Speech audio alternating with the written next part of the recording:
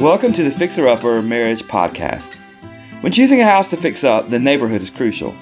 Things like traffic, environment, and even overall atmosphere affect the value of your project.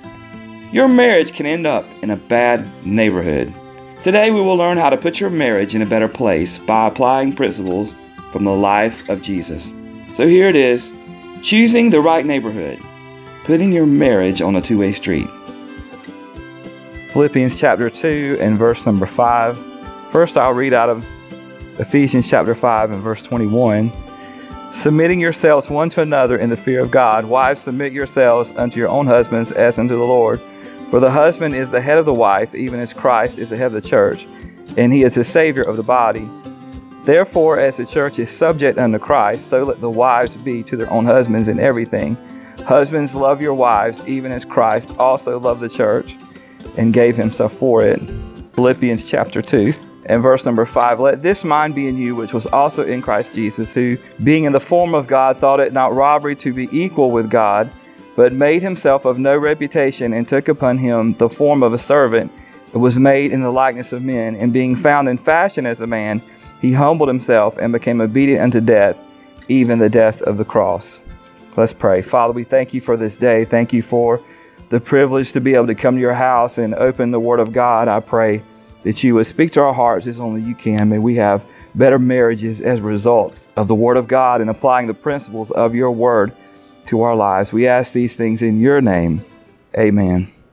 So our title today, The Fixer Upper, choosing the right neighborhood, or putting your marriage on a two-way street, so to speak. So the fixer upper in the wrong neighborhood. You know, when you're looking at a house and you're looking to get a fixer upper, you consider things. You consider the investment value of the property, maybe the improvements that need to be made, the trends in the area. What was his house worth a couple of years ago? What's it worth now? What's it going to be projected? It's valued in the future. And then if you're wise, if you investigate the condition of the property, how about the traffic? How about graffiti? You know, it's always a bad sign when you're in a neighborhood and there's graffiti everywhere.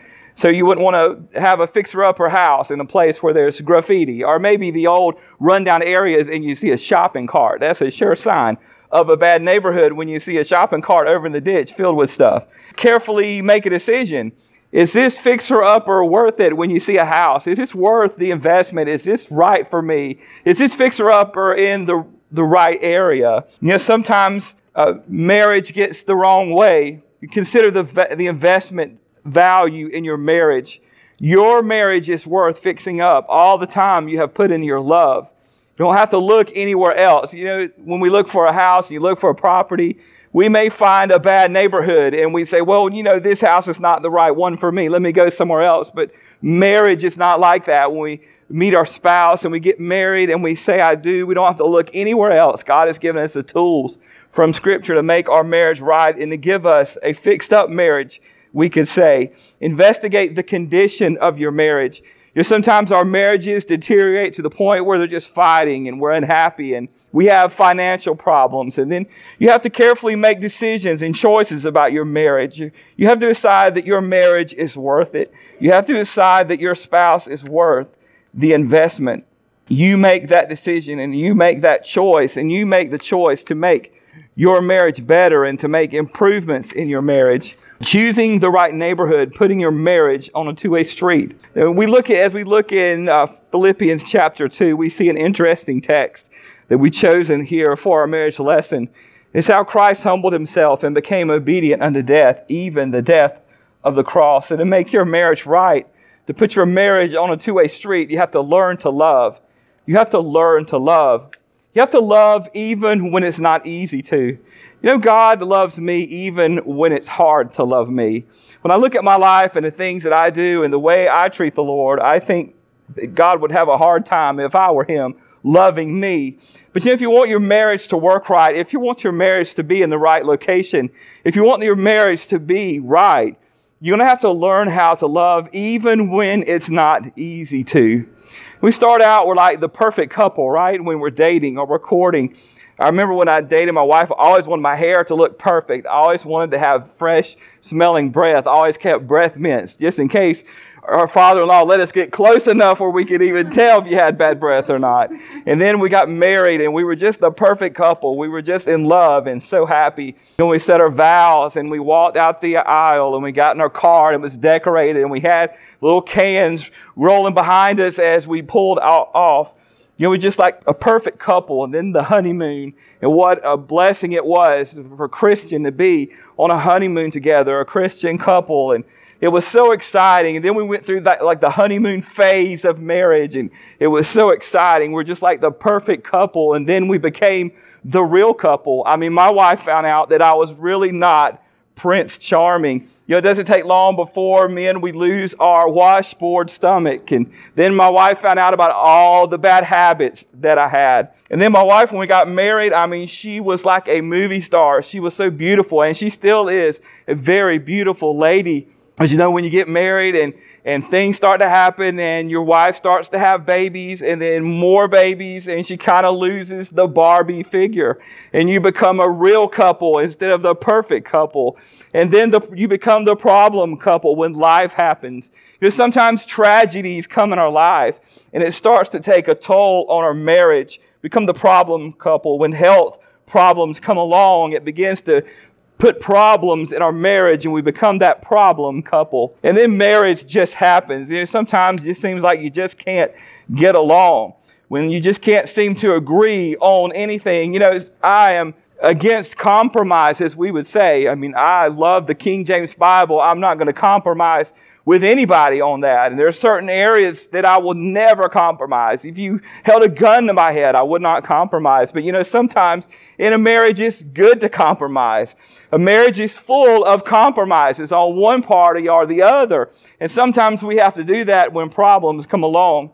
It doesn't have to be exactly your way all the time. Love, even when it is not easy to do so. When our spouse maybe is not doing what we want them to do. Or maybe our circumstances are not the way we envisioned when we first said, I do.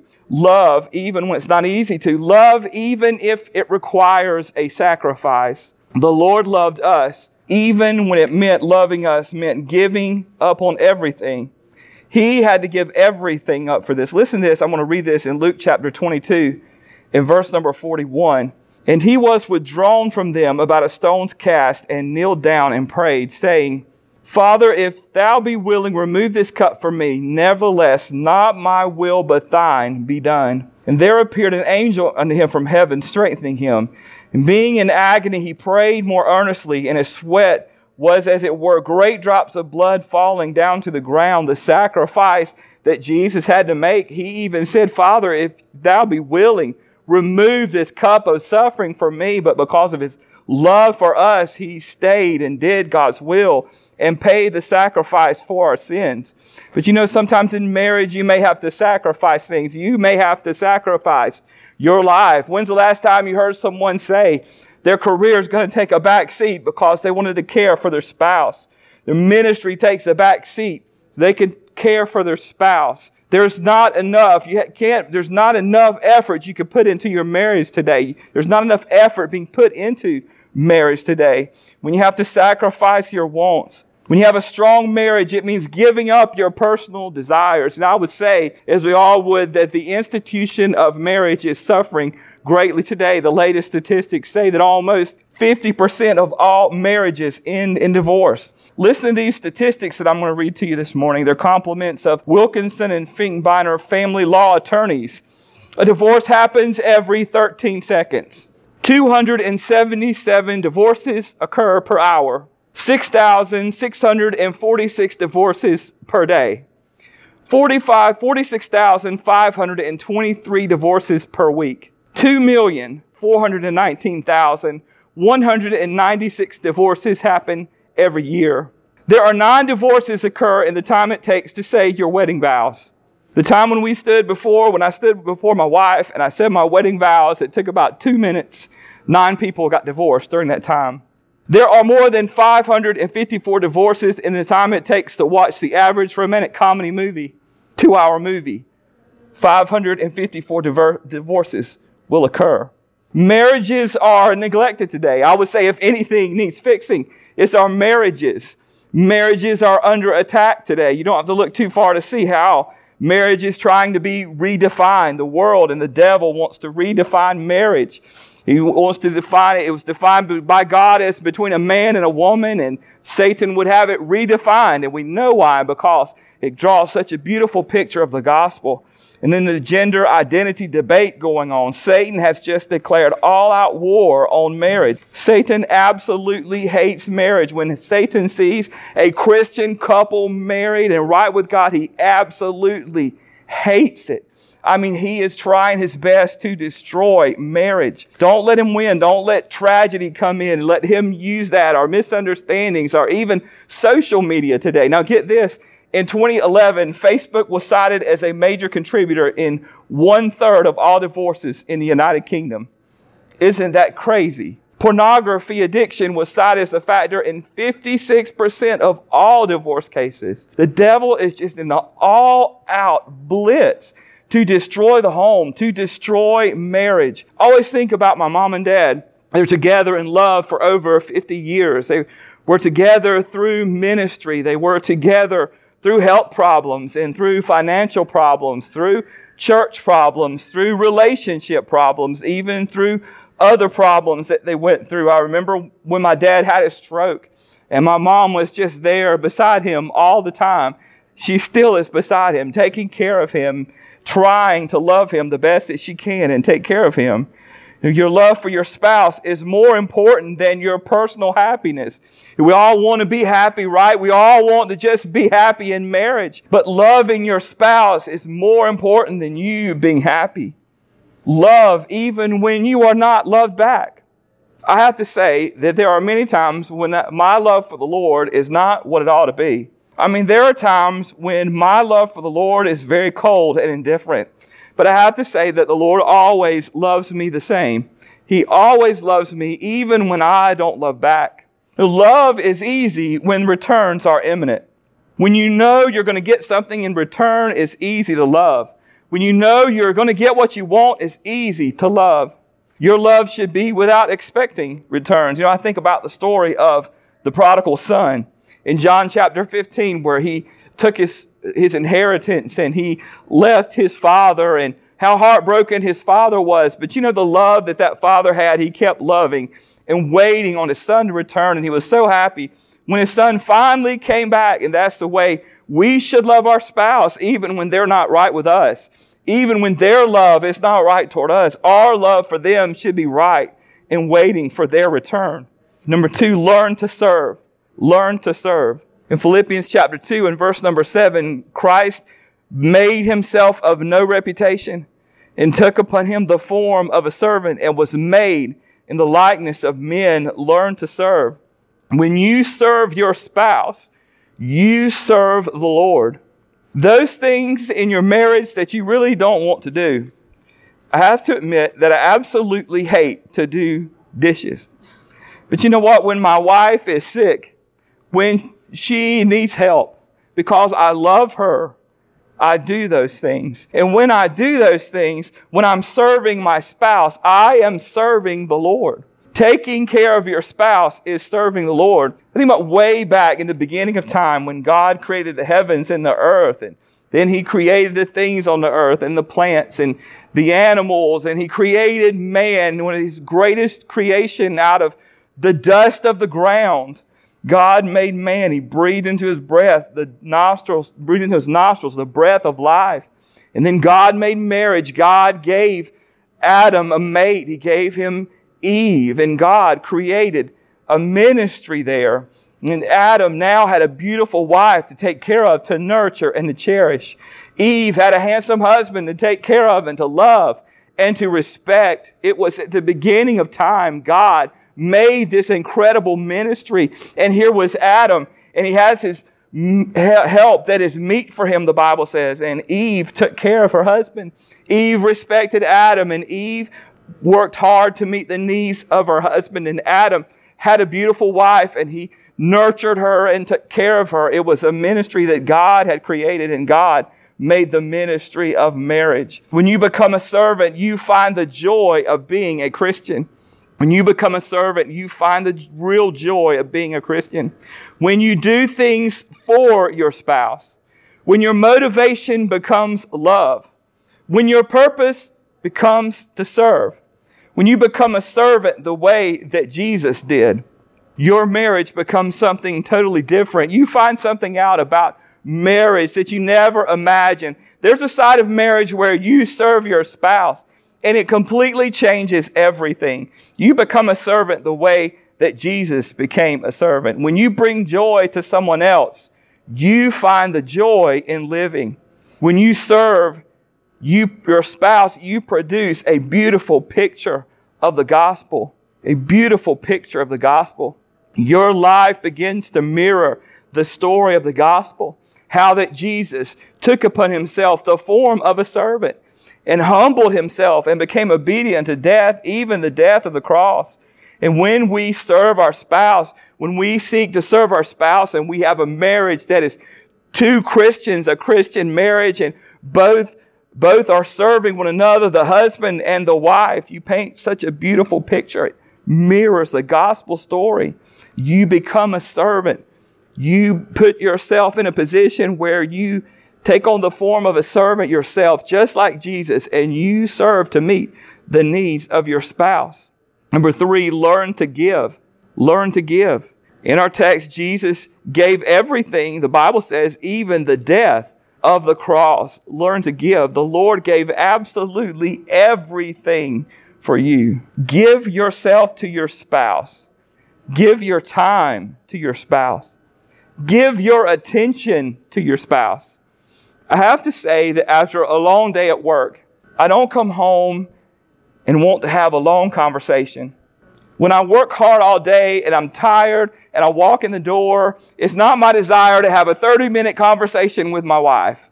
But sometimes that's what my wife needs. You know, most women, after a long day of endless housework and childcare, they don't really want to be a wife to her husband, but sometimes that's what he needs. Give yourself to your spouse. Your time, your attention, yourself. Give your service to your spouse. Have you ever thought about giving a day off to your poor wife? A day off for your wife to get a haircut, get her nails done, just rest for the day. How about a day off for your husband? Hey, honey, just sit in the recliner for the whole day. You've worked hard all week. It's Saturday. Why don't you sit in the recliner? Why don't you sit in your chair? I'll get you some snacks. You can watch football and just relax. Give to your spouse. Give yourself to your spouse. Give your best to your spouse. You know what? I always try to give my best to God. I think if you're going to do something for God, you should give your absolute best. You know, I think about how I just absolutely love to preach. And that's something that God just gave me to do. And I try my best to do the absolute best job I can every time. I just don't leave anything on the table. And you know what? I may not be the preacher that turns the world upside down. I may not be as good as someone else. But you know what? God accepts what I do because it's the best I can do. You may not be the best singer, but if you give God your best, God accepts that and God is pleased with that. And God uses that. It's the same way in marriage. Give the best that you have to your spouse. And that's enough in your marriage. You know what? You may not be the most romantic man. I may not be the most romantic, thoughtful, Casanova person. But I can do my best for my wife, can't I? You know what? I may not be the best at domestic work. I may not be the best at washing clothes. I'll be honest. When I wash clothes, sometimes I mess them up. I don't know how that is. One time I was going to iron my wife's dress for her. She was stressed out, getting all the kids ready for church, and I thought, I'm going to iron my wife's dress. Do you know what happened? There was a big iron imprint on her dress. I'm not the best at domestic work, but I can do my best for my spouse. You may not have that ridiculous Barbie figure, but you can give your husband the best that you have. And that's enough. That'll be enough to make your marriage what it should be. Learn to love, learn to serve, and learn to give. God has something amazing planned for your marriage. Let's pray. Father, we thank you for this day. Thank you for your goodness. Thank you for the wonderful privilege to hear from the Word of God. And Lord, this beautiful picture that Jesus gave us when he humbled himself and became obedient, and he made himself a servant. Lord, may we humble ourselves in our marriage and become servants to our spouse, the most important ministry in this world that you've given us. Even before there was a church, even before there were any ministries, even before there was any great career ambitions, there was marriage that you created. And I pray that you would help us to put our all into our marriages. We would invest everything that we have into our marriage, into our spouse, and we would keep the devil from destroying it. We ask these things